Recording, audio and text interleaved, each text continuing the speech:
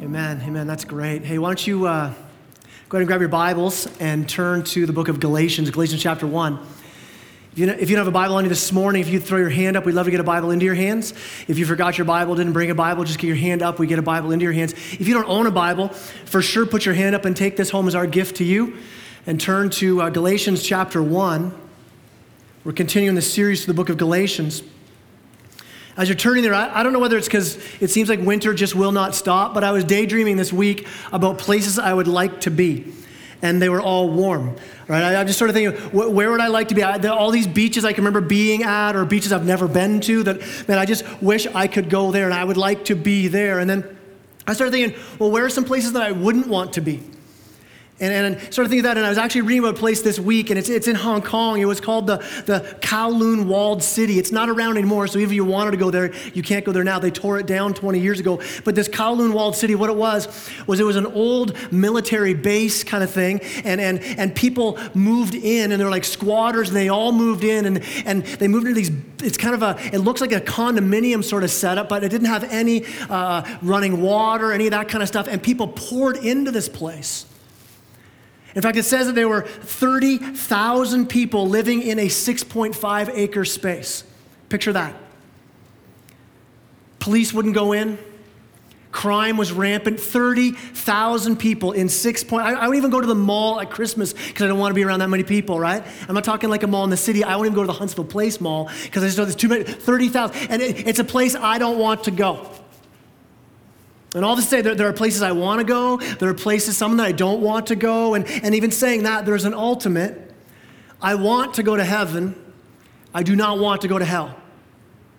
Okay, I heard one amen. There are others that kind of go, well, I'm weighing my options, right? Right? I want to go to heaven. I do not want to go to hell. And heaven and hell, they're very real places. And heaven is this amazing place that Scripture talks about. It's beyond what we can even comprehend. In fact, Scripture just sort of gives us little glimpses of heaven. And there's only a couple people in all of Scripture who actually saw heaven before they died. Paul saw heaven and came back and said, I can't even talk about it. John saw heaven and he could barely communicate what it was. I think it's so amazing. We could barely imagine it. But I also think we can't imagine how horrible hell will be. And hell is just as real. And people will say, well, listen, I'm okay with Jesus. Like, I'm cool with Jesus, but I'm not so okay with this idea of hell. Well, listen, Jesus talked more about hell than he did about heaven. Hell is a very real place. We'll be separated. People will be separated from God for eternity. And here's the thing we can know, though. We can know that we can have as our destination. We can say, I don't only just hope to go there, but I am going there. You can know that your destination, your eternal destination is heaven when you put your hope, your faith, your trust in one name, in Jesus. Acts 4:12 says there's no other name by which we are saved but Jesus' name. Jesus himself said in John 14, he said, I am the way, the truth, and the life. Nobody comes to the Father but through me. And as a kid growing up in church, the kind of churches I grew up in, we were really good at scaring the hell out of people, right? That's kind of what we did, right? I remember even as a kid, I remember as a teenager going to these things. Maybe you grew up in the same kind of church as I did. You remember these? We had these things called Fright Nights on Halloween. And you bus in a bunch of youth into this field, and then you'd invite all your friends from high school. They come, and they would have these amazing makeup artists would come in, and they would create these realistic, gory scenes of like car accidents and drug overdoses and all these just horrible things. And at the very end, you cram all the youth into one room, and you say, hey, listen, if you don't want to end up like that, if you don't want to go to hell, then pray this prayer. I mean, everybody prayed the prayer. I prayed it every year. I'm like, I'll do it again. I just don't want to go there, right? But listen, Christianity is so much more than just a way to get into heaven and stay out of hell. Listen, heaven is amazing, but when we take the gospel, when we take grace, and we just make it only about getting out of hell and into heaven, we miss the power of the gospel in our lives today, right now.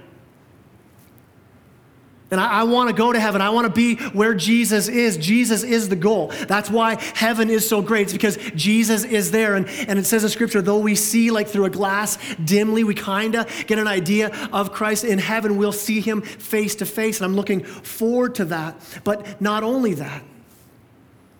Yeah, I don't want to go to hell, but I don't only not want that. I don't want to live in defeat while I wait for heaven. I don't want to be trapped in addiction. I don't want to be buried in guilt and shame. I don't want to be overwhelmed with depression. I don't want to be filled with bitterness and cynicism. I don't want to be trapped in sinful patterns in my life. I don't want to not be close to Jesus right now. And so many people come to church and they're asking these questions. And they're really asking this: can I ever be set free? And when we give them this answer, hey, I got nothing for your freedom now, but when you die, you'll go to heaven. We choke the power out of the gospel, out of grace, out of the good news of Jesus Christ. Because here's the thing, you are not just given a free ticket to heaven, you're also given new life. You're made into a new creation. You're on a whole different journey. You now have the Spirit of God within you. God doesn't just change your destiny, God changes your identity. The gospel doesn't just get you into heaven with Jesus. The gospel says that right now, Jesus comes out of heaven to get into your life. That's the gospel. It doesn't just change where you're going. It changes who you are now, today, when grace explodes into your life. When you understand the good news of Jesus Christ, it changes you now. So if you're taking notes, here's our first point this morning. I meet grace when I meet Jesus. I meet grace when I meet Jesus. If you've got your Bibles open to Galatians, let's jump right in, verse 10 of chapter 1. Paul says this, for am I now seeking the approval of man or of God? Or am I trying to please man? If I were still trying to please man, I would not be a servant of Christ. And Paul's saying this. He's writing this letter to this church, remember? Because he'd planted this church. They got going. They'd heard the gospel. But then right away, this group of Judaizers, they're called, these religious guys, come in and start convincing the church, hey, Jesus is okay, but only as a first step. You got to go further than that. And Paul's stepping in, no. This message of the gospel, I'm not doing this to try to please people. I'm doing this because this is what the truth is. It's not about your rituals. It's not about good works. It's not about living a good, clean life. It's not about the special books you might read or the courses you're in. It's not about special prayers or all that stuff. He says, no, it's Jesus. As some have said, it's Jesus plus nothing equals everything. And they're coming in to add to it. And he's like, no, Jesus plus anything equals nothing. He goes, that's not how it works. He goes on in verse 11. It says, for I would have you know, brothers, that the gospel that was preached to me is not man's gospel. For I didn't receive it from any man, nor was I taught it, but I received it through a revelation of Jesus Christ. What's Paul saying? Going, hey, listen, this whole idea of grace and the gospel, I didn't make this up. I didn't go to somebody else to have them make it up. I met Jesus. And that's what he's saying. Now, Paul, that's what he's called now. He actually used to be known as Saul before he met Jesus. He went by a different name. And Acts 8 tells us all about who Paul was when he used to be known as Saul. He was this guy who was ravaging the church before he met Jesus. He isn't somebody who he just didn't like Christians, so he wrote mean blogs about them. No, he hated them. He threw Christians into prison. He had them executed. Acts 9:1 says that he would breathe out threats and murder. Just an angry man. His whole life filled with this religious rage against Christians. And in Acts chapter 9, we read the story of Paul meeting Jesus. He's on the road to Damascus. He's been sent there by religious leaders because the church is growing in Damascus. They say, hey, go there and take care of that. Throw them in prison, have them killed, whatever it takes, Saul. So Saul, on his way to Damascus, while he's going there, Jesus shows up. A bright light shines, knocks Paul off of his horse, and Jesus says to him, Saul, why are you persecuting me?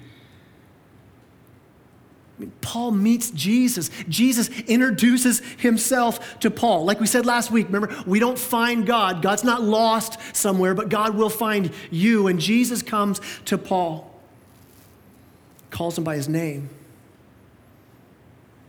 I mean, that's just a picture of grace. If you think about it, this guy, Saul, he was known as Saul of Tarsus. That would be his full name, so people knew who he was, this Saul of Tarsus. And Jesus calls him out by name.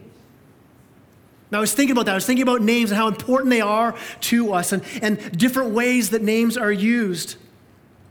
I mean, I think of my own name, my name Kai, but spelled K-A-J. Thank you, my mom and dad, for that one, right? I remember in school, teachers always say, and your name is Kai. Oh, no, it's Kaj. They spelled it wrong. No, it's actually Kai. So I know when someone doesn't know me because they go, hi, Kaj. Or if they think they're very worldly, hi, Kaj, right? And so it's great, though, because when telemarketers call, I always know, right? Like, is Kaj Ballantyne there? I'm like, no, he's not, right? It's awesome. Like, so if you don't know my name, I know that you don't know who I am. Here's another way that people use names. People can use full names, where you get your full name. Now, my name is Kai. I have two middle names named after my uncles, Kai David Douglas Ballantyne. When I heard Kai David Douglas Ballantyne, I was in big trouble, right? Any moms here? You can, right? You do that? Do you ever do that? Right? If I heard my full name being called out, it's because the party's over, you've messed up royally, and mom's ticked. I remember one time, my name's called out for this one. So I was about 7 years old. We were living in a trailer park. Don't judge me. We were living in a trailer park. And anybody here, are you old enough to remember what underoos were? Okay, if you're not old enough to remember underoos are basically underwear and an undershirt that looked like a superhero's uniform, okay? So they had like Wonder Woman, and I didn't have, that wasn't what I had, but they, so I had these Spider-Man underoos, but I also, okay, it gets better, I loved the Lone Ranger. Okay, late 70s, the Lone Ranger was like my hero. And so I had like the hat, the white hat, I had the mask, I had the little plastic badge, I had the boots, and I even had like the 6-shooters that shot caps. Remember those caps, the red, they get all wound up. You give me a roll of those, a hammer, and a rock, my afternoon is booked, right? Those things were amazing. But I had the cap guns, so I put this whole outfit, so I put on the underoos, I put on the picture in your mind. Sorry if you are picturing in your mind right now. That's awful. And so I was like the lone Spider-Man. I don't know who I thought I was. And I walked through the trailer park, going door to door, dressed like that, knocking on the doors. And when the door would open, I would point the guns, and I'd say, give me your money. Right? Man, now it's a trailer park, so I didn't get rich, but I made enough money for junk food, that's for sure, until as I'm coming back down around one of the roads closer to our trailer, I hear my mom call out, Kai David Douglas Ballantyne! Someone ratted me out, right? The money scheme is over. I'm in trouble. My mom yells out my name. Here's the thing. Here's what I'm saying. There's so many people who wonder how God views them. And if God were to call out to you, there are some here you might think, man, does God even know who I am? Does he even know my name? Well, will he look at me and think, well, I kind of recognize the face. I know a bit about you. Could you remind me again what your name is? Others have this view of God that he's standing in heaven with his hands on his hips, and he's yelling out at you your full name because he's so angry with you. And you might be able to go, look, I get that God loves me, but I don't know if he likes me. Paul's transformation is such a great picture of grace. Jesus calls him by name. In fact, even greater than that, look at verse 15 of chapter 1. But when he who had set me apart, that's Jesus, when he who had set me apart before I was born, and who called me by his grace. Man, God didn't just know Saul's name. God knew everything about him. He was on this rescue mission for Saul before Saul was born. Listen, for you that's here, God knows who you are. If you don't know Christ at all, he's pursuing you. If you do know Christ, he continues to pursue you with his grace, knows who you are. And Jesus reaches down and grabs a hold of this guy, Saul, and God's grace says this, that God chose you. Not because you were awesome. Like how Moses says it in Deuteronomy, where he says, listen, God didn't choose our nation because we're the best and biggest nation. In fact, we're the smallest nation. God chose us because of his promise to us. God chooses you because of his love for you. It's the gospel that says this: you're more sinful than you ever would dare admit, but you're more loved than you ever could imagine. That's the gospel. Jesus reaches down, grabs a hold of Paul, and he's been changed. Changed by Jesus. You know you've met Jesus when there's a change. He's found you. Maybe you're asking, like, why Saul? Why would he have known Saul all the time? Why would he have been pursuing after Saul? Of all the people, why would Jesus reach down and grab him on that road? And listen, this is so significant. Here's why it's so important, because listen, there are some here right now, and you've been battling through something your whole life. Maybe struggling with addiction or bitterness, or crushed by shame and guilt, or controlled by your anger, or trapped in some sort of sinful pattern, and you just can't seem to be set free from it. Listen, out of all the billions of people on earth, Jesus brought you here this morning so he could call it your name.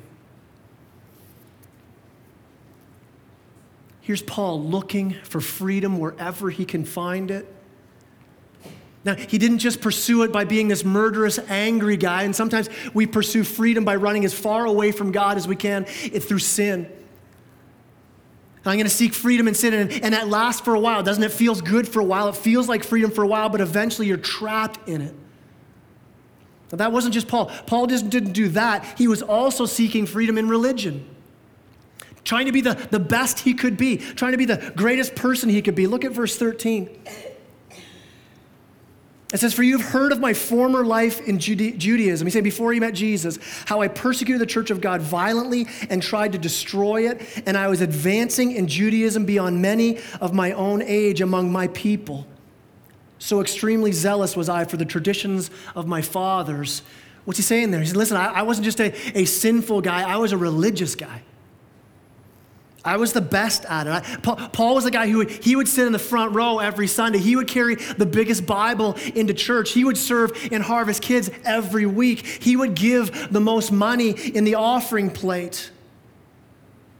I mean, Paul was a Pharisee. In fact, he says in Philippians, he was a Pharisee of Pharisees, like one of the best Pharisees. If you're a Pharisee, you would have memorized the Torah, the first 5 books of the Old Testament, memorized.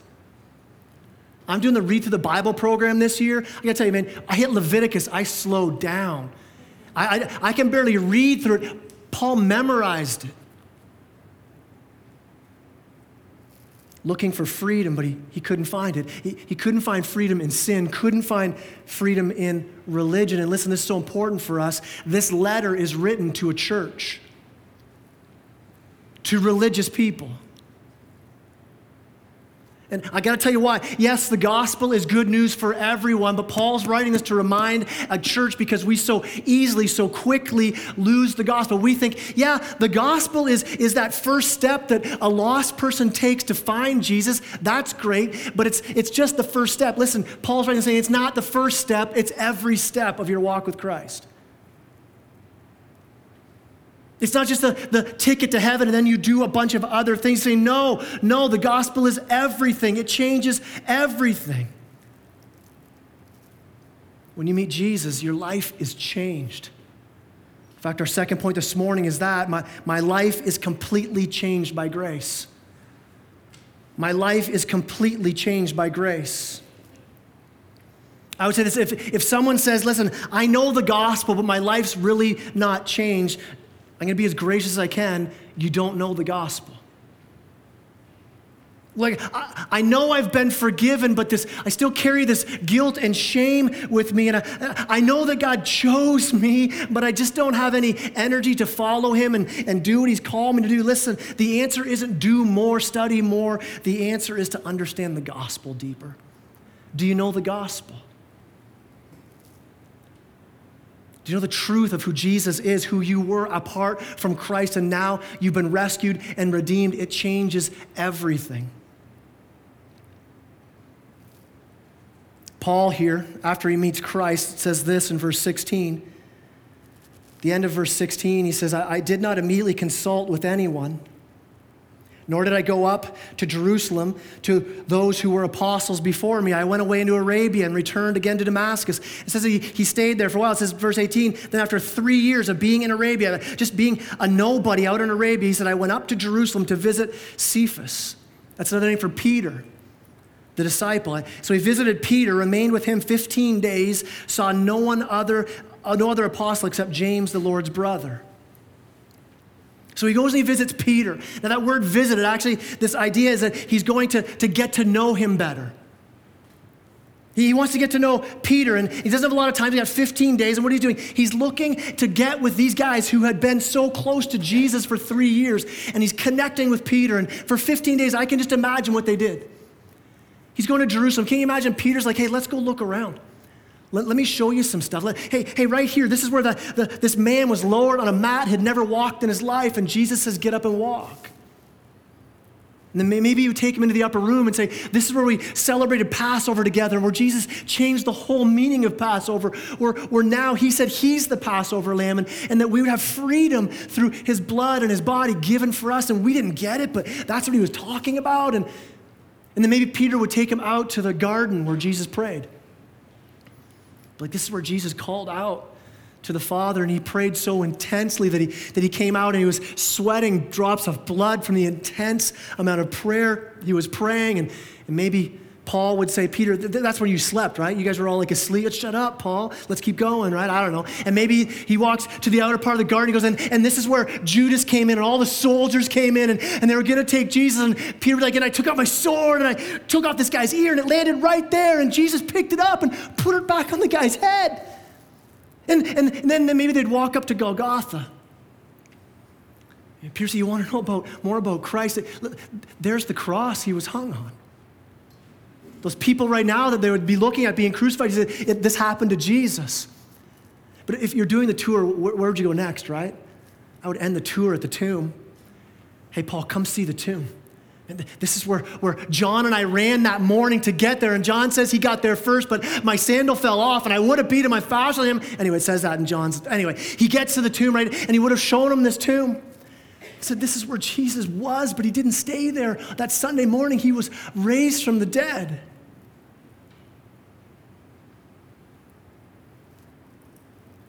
Paul would have got to know the gospel even deeper. And Paul says this in verse 20. He says, in what I'm writing to you before God, I do not lie. Because this is the story of me meeting Jesus and being changed forever. See, this is why I preach the gospel. This being changed, look what it says. He goes on in verse 21. I went into the regions of Syria and Cilicia, and I was still unknown in person to the churches of Judea that are in Christ, and they only were hearing it said, he who used to persecute us is now preaching the faith he once tried to destroy, and they glorified God because of me. Paul's saying, I was changed. There is no sin that's too far for God's reach. Sin is no match for grace. The road of sin is not too far off the map that Jesus can't find you and change you. But in the church, we miss grace in a different way. I think like Paul, we think the way to deal with our brokenness and our sin is religion. That's the answer. Like my religious duties are what gives me my place with God, and it's Jesus and Paul writes this letter and says, no, you're adding to it. That's not it at all. He said, listen, there's this beautiful masterpiece that God creates, this Rembrandt of the gospel, and you keep pulling out your own little paintbrushes and try to add paint to it. That's not the gospel. Think of it this way. Think of all the little things we add to the gospel. Say, well, I've got to do all these things. Think of it like this. Have you ever been to Chuck E. Cheese? If you've never been to Chuck E. Cheese, it's awesome, by the way. If you've never been to Chuck E. Cheese, here's the premise of Chuck E. Cheese, okay? Bad pizza and a lot of games. And what you do is you pay money, get these tokens, you go around and play all these games like skeet ball and that, and if you do really well at it, you get tickets come out of the video arcade games. And then you gather up as many tickets as you can, right? So if you are just amazing at whack-a-mole, you're getting a ton of tickets. And your kids, right, they get it, because it is kids. If you see an adult carrying a bunch of tickets, it's not that great, right? You want, like these kids, right, and they're carrying all these tickets. And then you go to this cool machine, right? And this machine eats the tickets and tells you how many you've got. My kids, they don't even need the video games. They just want that machine. Just the tickets going in. You get a receipt, and it tells you how many you have. And you're like, 795 tickets. Yeah. You go up to the counter. They have all these amazing prizes. You're like, 795 tickets. What do I get? And you're looking up at like these amazing like remote control planes and video games, all this stuff, and they go, wow, almost 800. You get a plastic ring, right? It's just the worst thing ever. Like they're worth hardly nothing. They don't actually get you much at all. And you can get thousands of these things, and you still are just getting, a bouncy ball. Great. Here's the thing though. Not only are they worth very little in Chuck E. Cheese, if you're ticked off over the transaction of I'm not wasting 800 tickets on a ring, I'm taking these with me, and you leave Chuck E. Cheese, and then you start walking around thinking, well, I'm going to use these somewhere else then. And you pull into Tim Hortons, like, I'll have a extra large double. Here are my tickets, right? You're not getting a coffee. They're not just not worth a whole lot inside Chuck E. Cheese, they're worthless outside. Listen, what Paul was so fired up about in his letter is that in the church, we so celebrate those with the most tickets of good works. And we say to those outside of grace that don't know Jesus, man, you need all these. We say inside that we start to celebrate like, oh, wow, you read your Bible every day this week? Here's 5 tickets. You serve as an usher? Here's 2 tickets. Harvest Kids, 30 tickets, right? Whoa, you went to see a rated R movie, you owe me 5 tickets. Oh, it was about gladiators, sorry, here's 2 back, right? And then we play this little game with these tickets, but grace says this. Grace says that God gave his only son, and whoever believes in him has eternal life. Whoever believes in Jesus. What's that mean to believe? Believe is different than just knowing something. If I've got a chair in my house and I know everything about it, I know what it's made out of. I know how much weight it'll take. I know how much it costs. Believing's more than that. It's not just even loving it. I could love this chair. I could sing to it. This is the greatest chair ever. Listen, when you believe in it, it's when you sit down and put your weight on it. Do you believe in Jesus? Not know about him. Do you put the weight of your life on him? Do you say, this is everything for me? I'm not resting in anything else except Jesus Christ. And so what Scripture says then is, listen, if you're outside the circle of grace, Jesus in the middle, there's a circle of grace. If you're outside, all the works aren't going to get you. It's not amount of tickets to get you in. It's grace. And if you picture the circle of grace and you have got a couple people outside of it, maybe you've got somebody that's so far away from the circle. Maybe they're like the most horrible person you could ever imagine, and there's somebody else really close to the circle. They grew up in church. They're just the nicest person ever. They serve in their community. Listen, it takes the same amount of grace for both of those to get into the circle of grace. It took the same amount of grace to reach both. Nobody came in holding tickets saying, hey, here are these tickets. They're worth nothing. We are so far from Jesus. It took his death for us to be given grace. We're broken. We're without hope. We're outside of grace. But then listen, here's the word for those in the church who are following after Christ, who know Jesus. You're in the circle of grace. Say, you've rested, believed in, following after him. Listen, inside that circle of grace, it's still grace. And you think about those who those ones who are like just barely saved. I'm talking about like, here's the circle, and they're on the inside edge of that circle. And I praise God that our church is full of people like that. Love it. In fact, it was just a while ago, I was talking to somebody who every Tuesday night we get together, walk through the Word together, and when he came to Christ, He said, hey, remember that habit we were talking about? He goes, like, you used to talk about communion being for believers only, and that if you don't know Jesus, communion's not for you, and it doesn't really mean anything for you, but if you know Christ, it's a remembrance of his death. And he came up after the one service, he said, hey, I gave my life to Jesus this morning, and I got to take communion for the first time, and it was effing awesome. Right? No.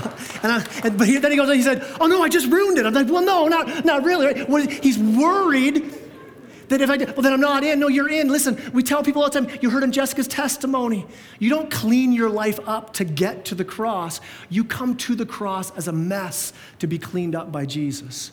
Now listen, am I saying that it's okay, hey, keep up with the language, keep up with your lifestyle, it doesn't matter. No. Once you know Christ, you're gonna wanna pursue him more.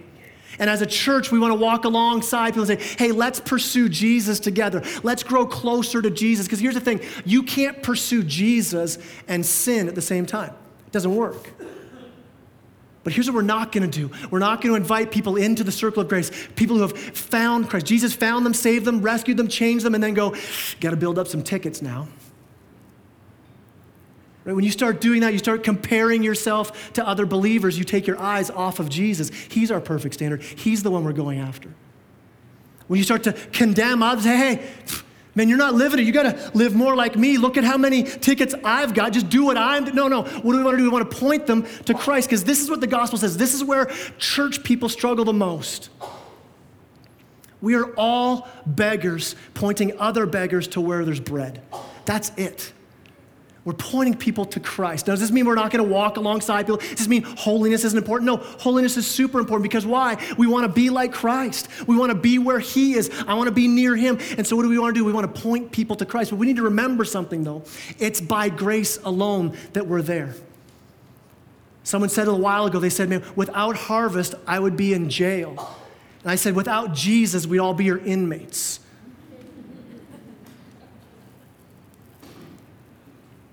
We want people to grow to Christ. The gospel, though, is what drives that pursuit of Christ. It isn't this, here's what we get caught up in, I will obey so that Jesus will love me more. That's not it. Jesus loves you, gave his life for you, you respond in obedience. Do you see the difference? One is I will do to get, and if life doesn't work out well for me, I'm pretty mad at God. Listen, you're serving out of the wrong motive. We serve because we've been saved, redeemed, changed, and you're so blown away by the fact that Christ chose you and changed you, you'll do anything to serve him. That's how the gospel leads us. In fact, it's amazing the gospel doesn't just stop there, though. It doesn't just change us. It would be an amazing story if we just stopped there and said this guy named Saul met Jesus and this murderer was saved. God's grace even met him, but it doesn't stop there. Look at verse 15. He says, but when he who had set me apart before I was born and who called me by his grace, verse 16, was pleased to reveal his son to me. So he meets Jesus. Why? In order that I might preach him among the Gentiles. You aren't just saved to get to heaven. God said, no, here's what I'm going to do. My grace will so change you, you're on the team. You're on the mission. And so that a church that's gospel-soaked, that's filled with grace, what's it look like? It looks like a lot of people on mission. It's not one or two paid people and then a couple of the people who are like really fired up. They got a ton of tickets, so they serve. No, it's all of us together on mission together. And will we still have things like people in red shirts to be ushers and greeters? Of course we will, because you want to have some systems. But here's a gospel-soaked church that those ushers and greeters aren't it, because all of us are so exploded by the gospel that we want to reach out and greet and meet and care for everybody. We have benevolence teams that look after the needs that are coming in our church, but a grace-drenched church, we all take care of needs. We reach out. We don't need an outreach program. What's our outreach program? Our outreach program is this. You've been changed by the gospel, and you reach out with the gospel to people around you. You're on mission in your workplace. You're on mission in your family. You're on mission in your school. Jesus changes us to use us. He did it here for Saul. Changes him, and then not right away he doesn't use him. He goes away for a few years in Arabia. He starts serving and preaching, but he's not even known. He goes, they didn't even know who I was. I love that. God will use you, but he's going to start where you are. So don't look around and think, well, I need a bigger platform if I'm going to serve the Lord. I want to do great things for the Lord. And God's saying, just bloom where you're planted. Just serve where you are. Just sing loudly into the mic and let God control the volume. Let God use you where he has you. Parents, live out the gospel to your kids. If you work, live out the gospel in your workplace. Students, at school, with your family, with your friends. And as you do that, as you step out, God's going to use you more. And here's the thing, though. It won't be easy. It says here that he was going to preach Jesus among the Gentiles. In Acts 9, God actually says to Ananias, this guy that meets Paul, he goes, I'm going to use him, but he's going to be wounded greatly. He's going to suffer for my name's sake. So listen, when you step out on mission, it's going to be hard. When you step out in your workplace to stand up for Christ, to live in a different way, it's going to be hard. Students at school, it's not going to be easy. When you're saying, you know what, actually, I don't do that. I want to do this. It's going to be difficult. When you live out the gospel, it's not going to be easy. But here's the thing. You're going to be able to live in a way that you'll have walked through the valleys of the shadow of death, and you'll see God at work with you. It won't be easy. You're going to get wounds. He said, Paul's going to suffer greatly, but those wounds, they humble us. They shape us. The church needs more wounded healers. People who can say, listen, I've been through this. I know what it is to suffer through shame. Let me walk with you because God's walked with me through it. The church needs more people who walk with a limp because they've seen God work in the tough times. So you meet Jesus, you're changed by Jesus. Our last point is this: you then step out into that grace. Let God use you. Step out. We don't just get saved to sit back, hide out, huddle up, wait for Jesus to come back. No, we're sent out. If God's called you, he's going to change you and use you. So my question this morning is this: what this morning would stop God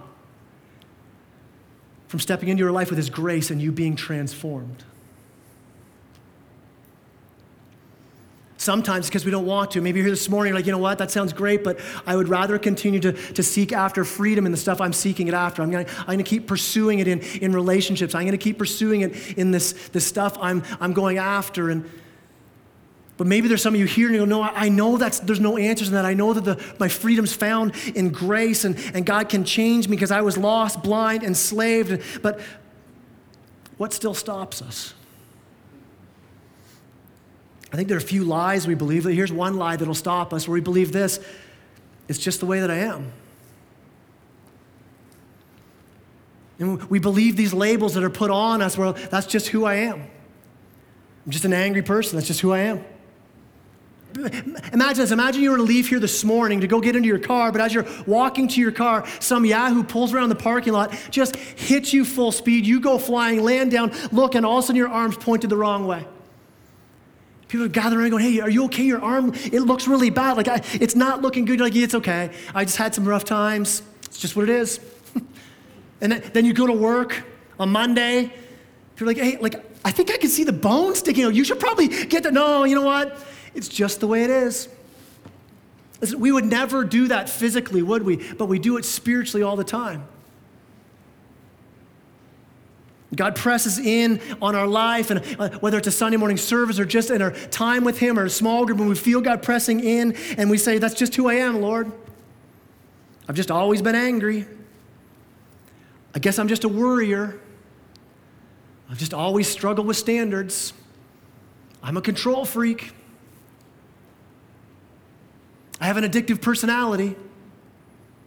And we take these labels and wear them like they're true. We wear I'm an alcoholic. Who gave you that label?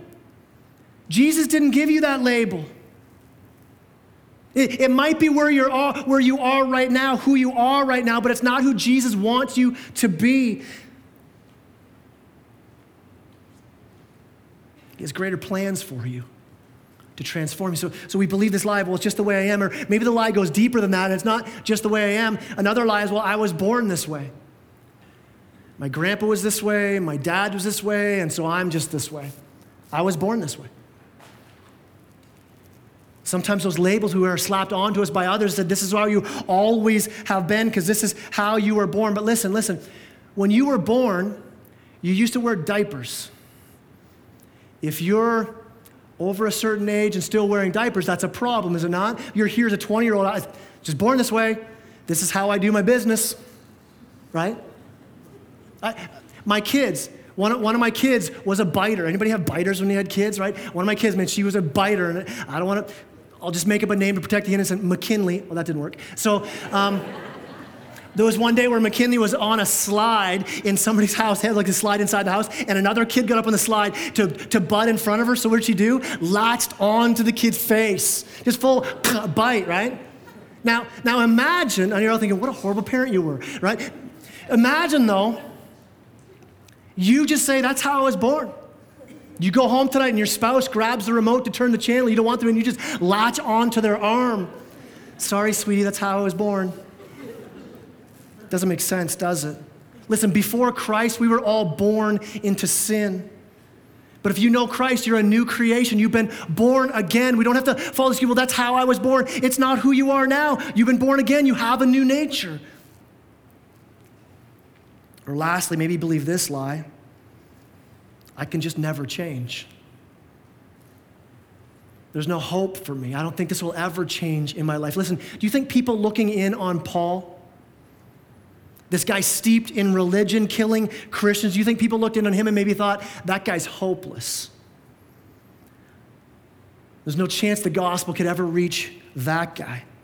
In fact, in Acts 9, if you read about it, after Paul met Jesus, he was blinded, and then he was told, go into the city, there'll be a guy there who will heal you. And God gets this guy Ananias, says, hey, this guy Saul's coming to meet you. I want you to heal him because I'm going to use him greatly. And Ananias actually says, are you kidding me, Lord? Okay, that's my loose translation, but that's really, he's like, Lord, are you sure? Do you not know who this guy is? I hear he kills Christians. He's not writing, right, or he's not putting Facebook comments that are mean, like he's killing us. Here's the thing, Paul had done a lot of things. For sure, it looked like Paul would never change, but he met Jesus. Meeting Jesus changes everything. And you know what? It's true. You can't change, but here's a deeper truth. Jesus can change you. You can live in victory rather than defeat. Jesus steps into Paul's life, knocks him off his horse, and then he says to him, get up and go into the city. I'm going to tell you what you're going to do. For us this morning,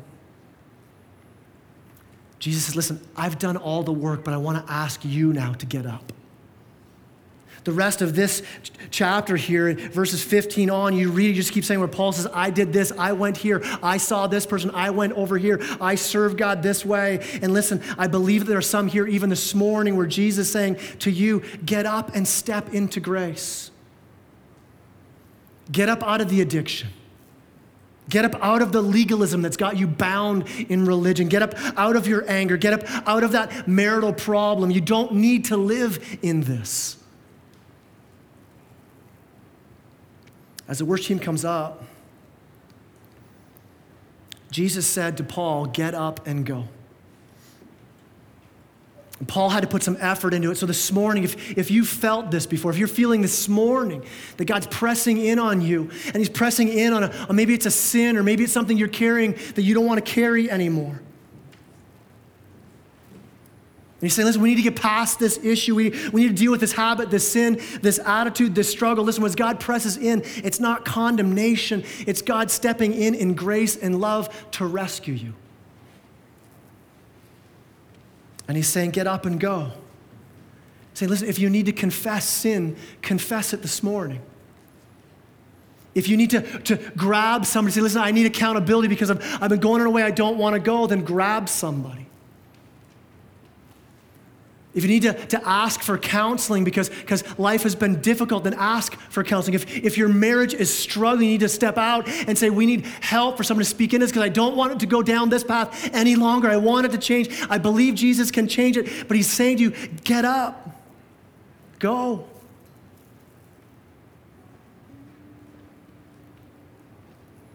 In Galatians and in Acts, you read in Acts 9, Paul was called to get up and go find some believers. Get into community. My prayer is this, that our church will be filled with Ananiases. People were those who are broken, those who are lost, those who are struggling. And I don't just mean struggling with the stuff we normally think of, but maybe for you, it's been, I've been so steeped in religion, I don't even know the gospel anymore, that our church would be so filled with Ananiases that those kind of people would be welcomed. Where broken people, religious people can come in and find a group of people not carrying tickets around, but living in grace. Where they see grace lived out, where they see hope. The gospel is more than just getting yourself into heaven. It's our whole life being changed. And as we sing today, as we end off in worship today, today is the day. Today is the day where you don't need to live in it any longer. You don't need to live outside of what is yours in grace. You don't need to live in the struggle, in the addiction, in the pain, in the shame, in the guilt, in the sin you just can't seem to get over, in the anxiety, in the anger, in the fear. I'm not going to say that it's guaranteed you will change immediately this morning, but I will say this, I guarantee that Jesus will begin the work today. He's not through with you. He has a plan for you no matter what your past is. Don't let your past be the prison that holds you back from stepping out into grace and all that's yours in Christ Jesus. So this morning, as we stand together, as we sing together, would you take the time, if you need to repent, to repent. If you need to grab somebody, to grab somebody. If there's something that needs to be forgiven, listen, if you can't forgive someone, again, it's the gospel you need to get a hold of. You need to get deeper into the gospel. If you have hurts that you need to release, then let it be this morning. Let this be a morning where we celebrate grace, where we're changed by grace and sent out on a mission of grace. Would you stand with me as I pray? Heavenly Father, I thank you so much for the truth of the gospel. It's so hard for us to grasp and to really grab a hold of because it seems so unbelievable that although we are so lost in our sin, that you rescued us. That Christ, you died for us in our place to make us new. And now, Lord Jesus, may our hearts and our lives be given to pursuing you at all costs, to running after you, to seeking you, to following you, to living for you. Not because we think it earns anything, but because we know everything's been purchased already. And we respond to that grace, to that good news. And I pray this in Jesus' name, the name that sets us free. Amen.